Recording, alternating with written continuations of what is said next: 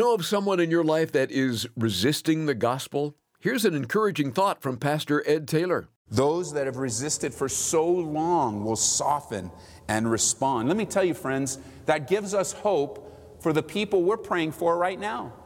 I mean, the ones that are resistant and hard right now. Do you know that often, and this may encourage you, that often those that are the closest to bending the knee to Jesus Christ often give the greatest resistance just before it happens. This is amazing grace. This is unfailing love. That you would take my place. Then you would bear my cross. You laid down your life. That I would be set free. Oh, Jesus, I sing for all that you've done for me. We believe that God can save anyone because He saved us.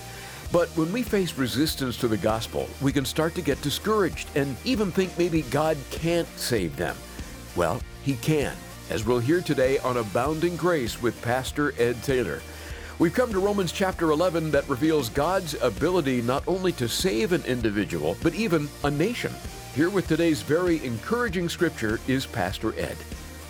Well, the sad story of Romans chapters 9, 10, and 11 is that Israel rejected their Messiah as a nation. The Bible says, John says, he says that Jesus, He came to His own, and His own received Him not. And it's a heartbreaking thing for Paul the Apostle as he opens up chapter 9 and he says, look, my heart is for the fellow Jew. I would be even willing to give up my own salvation to see them saved. And he says pretty much the same thing as he opens up chapter 10.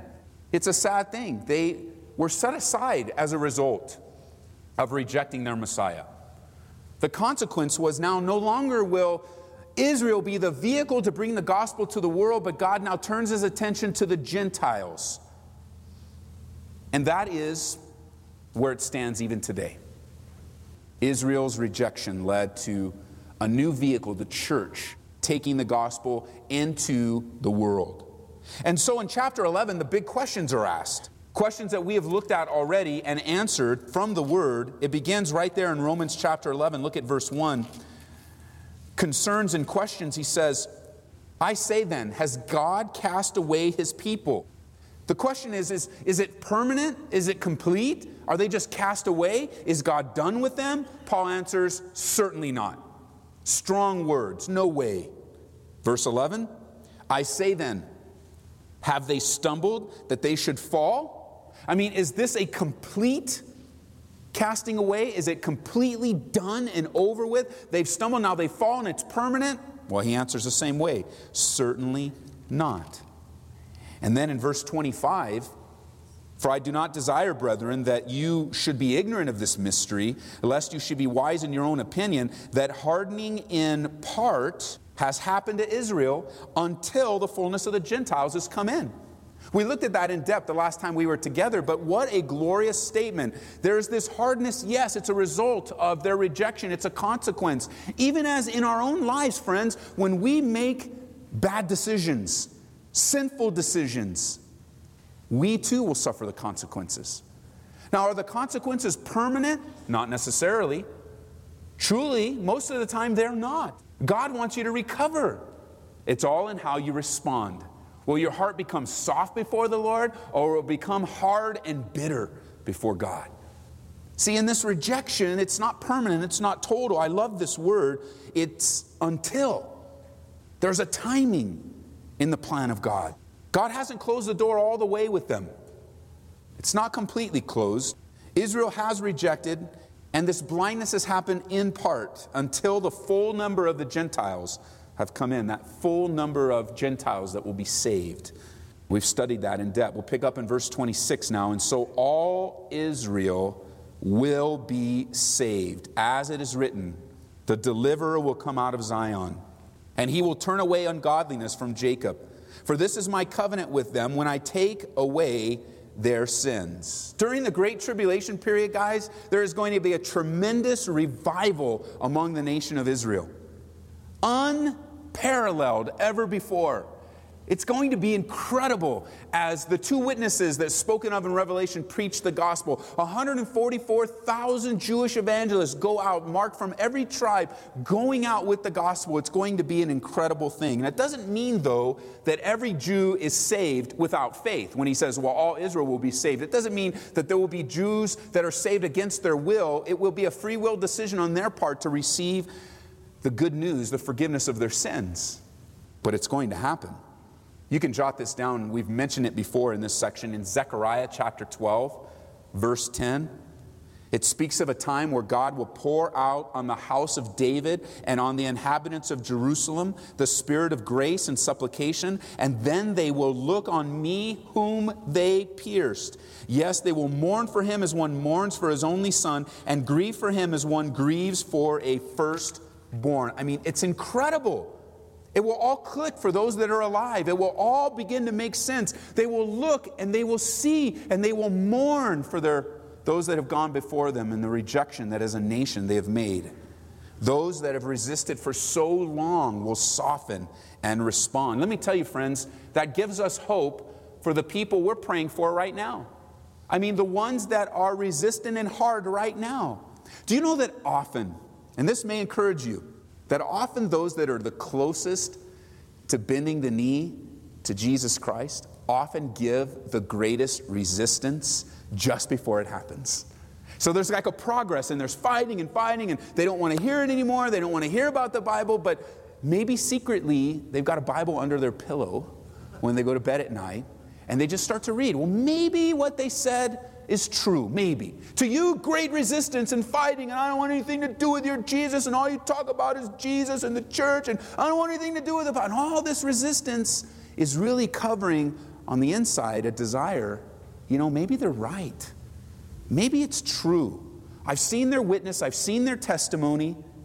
Well, flip over to 2 Peter, would you? Let me show you something. In the patience of God, you know, God has patience with the lost. The Bible says that God is long-suffering. That's what it says. Now, many of you, we're often short-suffering, right? Like we lack patience. We're short-suffering, but God, He's long-suffering. Look at 2 Peter with me, would you? You want to mark this. For those of you praying for your family, praying for your friends, praying for your city, praying for your workplace. Listen, 2 Peter chapter 3, verse 14. It says, therefore, beloved, looking forward to these things, be diligent. I hear pages turning. You'll catch up with us. Therefore, beloved, looking forward to these things, be diligent to be found by Him in peace, without spot and blameless. So he starts out with just get your house in order. You know, make sure you're walking with Him. Make sure your testimony is strong. Make sure your life is without spot and blemish up to the ability that you have. Live a righteous life. And then he says, verse 15, consider that the long suffering of our Lord is salvation, as also our beloved brother Paul, according to the wisdom given to him, has written to you. His long suffering is salvation. His patience is for salvation. Those that seem just not to care or just are hardened, God, the Bible says, is long suffering. You get the idea of a long burning fuse. Long, takes a long time. God is patient. And you think of, when you look back at Romans chapter 11, it says that all Israel will be saved. And the question has to come up, come on, Ed, do you really believe that entire nations can get saved in one shot? Do you really believe that if you pray for your city, that it's possible that the city could get saved? That when I'm praying for my workplace, you know, I'm not just praying for one person, I'm praying for them all. Do you really believe that God is able to save my whole workplace, my whole city, my whole country? Well, look at Jonah with me, would you? Chapter 1. Is it possible? Absolutely. I mean, you can really pray by faith that God can descend upon your workplace, your family. I mean, when you gather together for Thanksgiving and for family reunions and you see all the different nuances of your family and your heart cries out for them, do you really believe that God could save them? I hope you do.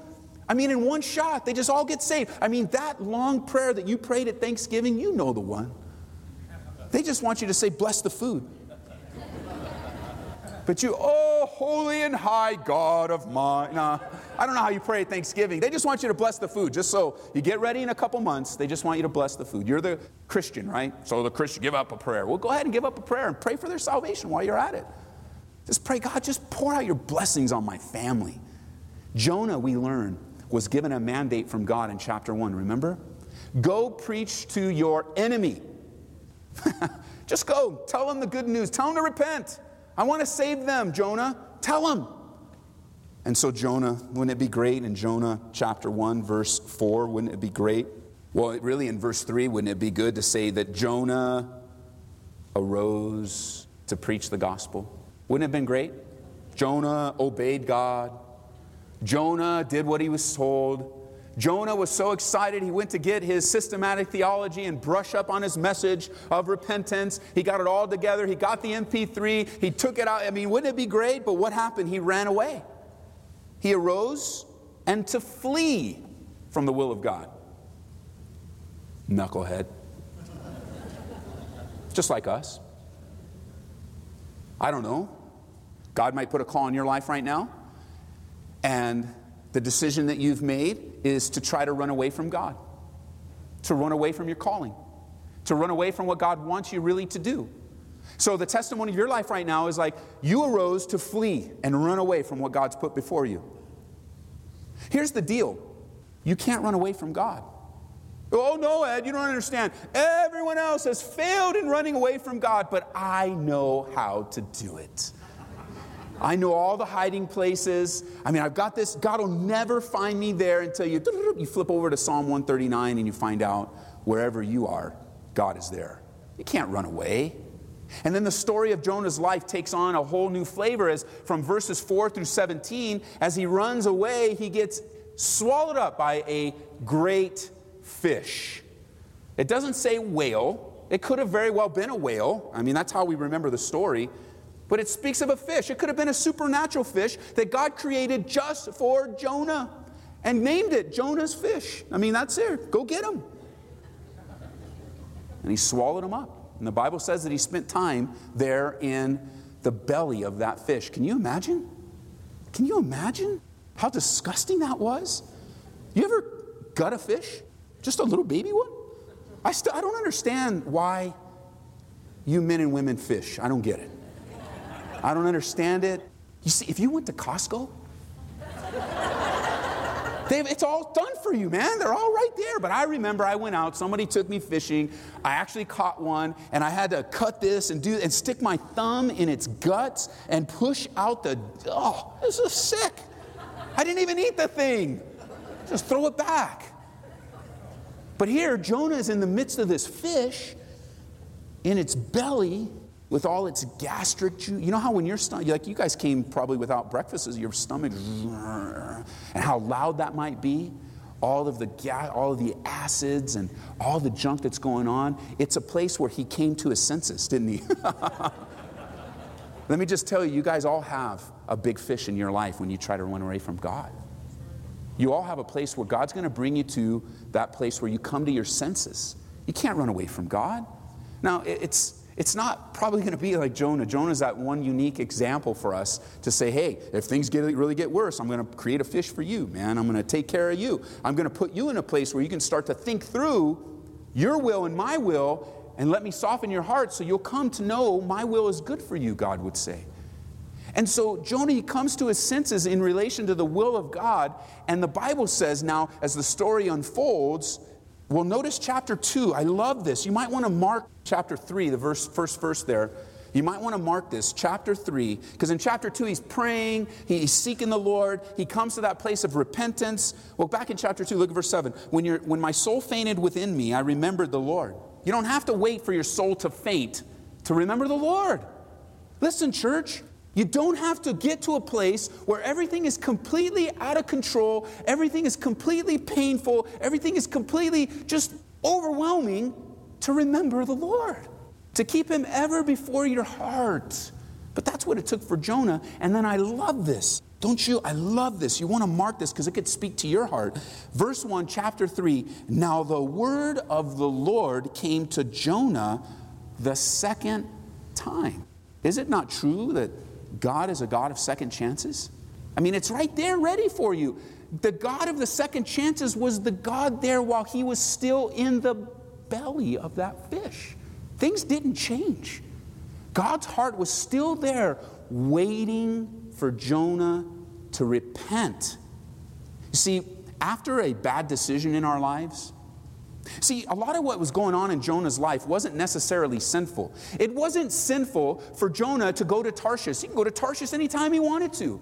It wasn't necessarily sinful for Jonah to be on a boat and cruise the seven seas. But it was sinful for him to disobey God. So there can be things in your life that aren't in and of themselves necessarily sinful, but because of the nature of your heart, you make a decision that is contrary to God's will for your life, and there you are in the belly of a fish. So the God of the second chance was still the God of the second chance while he was stewing in the gastric juices of his own pet fish. Tell that to your kids. See that pet there, son? One day it could swallow you. Oh, no, I won't feed it anymore. But I love this because it says in verse 10 of chapter 2, so the Lord spoke to the fish and it vomited Jonah onto the dry land. That must have been a sight. You ever been to SeaWorld where they have Shamu come up out of the water? Anybody ever been to SeaWorld? They got the big Shamu and they bring Shamu up and it says hi to you. Imagine a guy jumping out of his mouth. Like, whoa, Jonah, you were messed up, huh? Yes, I'm done. The Bible's cool, isn't it? It's all kinds of good stories to teach us that we don't have to go that way. Jonah, after his repentance, after he comes up on dry land, he goes and he preaches repentance to the Ninevites. And I want you to see in verse 5. Remember, the question is, can a whole country, can a whole nation, can a whole city, can a whole family believe? Can the nation of Israel, is it really possible that they can all be saved during that great tribulation period? So the people, verse 5, of Nineveh believed God and proclaimed a fast and put on sackcloth from the greatest to the least of them. It was a city-wide revival with a simple message of repentance and the power of God. And so let it be an encouragement to you when you pray for your family, when you pray for your city, when you pray for your workplace. Yes, God can do something crazy all across the board. Because that's what happened in Jonah. You don't have to be rebellious. You don't have to resist God. You can follow through. Back in Romans now. Great, great encouragement that God would speak to us directly. That he would encourage us. Look at verse 28 of chapter 11. God can save your family. He wants to save your family. His patience, his long-suffering is for salvation. Don't give up praying for your family and your friends. For people, maybe even as Christians, that presented themselves as Christians and presented themselves walking with the Lord, but then they backslid and you wonder if they're ever... Don't stop praying for them. God can change a heart. He changed your heart, right? I mean, look at your life. Just look at your life, where you came from. What's going on in your life? Whether you had a great upbringing or a horrible upbringing or anything in between. Look where you are now in your great love for God and your desire to just dwell in his mercy and his grace. I mean, if he could change you, he could change anybody. I mean, there's nobody outside of the control of God. He'll do whatever it takes to save those family members, those kids, those sons, those daughters, those grandmas, those grandpas. It's amazing, incredible. Now, focusing back on Israel now as we wind down in this chapter, notice verse 28, concerning the gospel, they are enemies for your sake. But concerning the election, they are beloved for the sake of the fathers. So as a nation, their rejection of the Messiah isn't without consequences. They've become the enemies of the gospel. They are no longer preaching the gospel. They preach a gospel of works, not of faith in the Messiah. Many Jews today are still waiting for the Messiah to come, and so they become an enemy of the gospel. But notice also at the same time, they're beloved because of the election of God, that God is not done with them. God, in the end, he has made promises to the nation of Israel, and God is going to keep them. Concerning the election, the Bible says they are beloved. Now, where does that leave us? You know, in the world today, it's not hard to find what is termed anti-Semitism. That's a real big word to reflect an animosity toward the Jew today. And throughout history, there has been a continual animosity toward the Jewish people, toward the nation of Israel. And a lot of people camp on this one verse right here. Well, they're enemies of the gospel. So if they're enemies of the gospel, but the Bible says to do what to your enemies? Love them. And so they're not enemies in the sense that we have some kind of permission to hate the Jew or mistreat the Jew or to become anti-Semitic. No way. You can jot this down in Deuteronomy chapter 32. The Bible speaks of the nation of Israel as the apple of God's eye. Oh, I know that they have rejected. I understand that. We lived a lot of our lives in rejection of the Messiah. And yet the Bible says that while we were still dead in our trespasses and sin, Jesus Christ died for us. That he became sin for us, that we might become the righteousness of God in him. And so there's not room for anti-Semitism for the church. Israel as a nation is our friend. And individual Jews are beloved of God and worthy of salvation as Jesus Christ died for their sins too. God's faithfulness to Israel assures that he will be faithful to you as well. More on this faithfulness to Israel and you too next time on Abounding Grace with Pastor Ed Taylor. And if you missed any portion, you can simply go online to aboundinggraceradio.com. With the COVID-19 pandemic going on, you might have a little extra time on your hands these days as you're at home. Why not pull out a good book that can build you up in the Lord? We'd like to suggest A Tale of Three Kings by Gene Edwards. It's based on the biblical figures of David, Saul, and Absalom. If you've ever experienced pain, loss, or heartache at the hands of other believers, this will be very encouraging to you. There's comfort, healing, and hope to be found in A Tale of Three Kings. We'll send you a copy with our thanks for a gift of $25 or more to Abounding Grace. Please remember, it's through your support that we're able to present this radio program on this station and others like it. Call 877-30-GRACE, and we can help you with the ordering details. So, Pastor Ed, not long ago you wrote a blog answering the questions, is COVID-19 God's judgment on the United States? As you know, many are wondering about that now. Would you touch on that for the benefit of our radio audience? I found, Larry, that was one of the most popular questions that was asked and spoken during this time. Is it the judgment of God upon the United States? And my answer to that, I put it this way, the short and long answer is no, and not in the way it's asked. And what I mean by that is, of course, the pains of the pandemic are directly related to the consequences of sin, and we're living under the consequences of many sinful decisions. But the idea that God is judging America is, we have to take into consideration that this crisis is a global problem, and it's affecting far more nations than simply the United States. But we also have to consider this. We know that we are new covenant believers, and that any judgment from God for our sins has come upon Jesus Christ. He took the full weight of the wrath of God and the judgment for our sin upon himself, so that if judgment does come, it would come to the unbelieving world. And of course, us living in the unbelieving world, we would suffer the consequences of that judgment. But just like in one of the great pictures of that would be what you see in the book of Exodus in the Old Covenant. In order to avoid the angel of death, the children of Israel were to mark their doors with blood, and in that marking, the angel of death would pass over.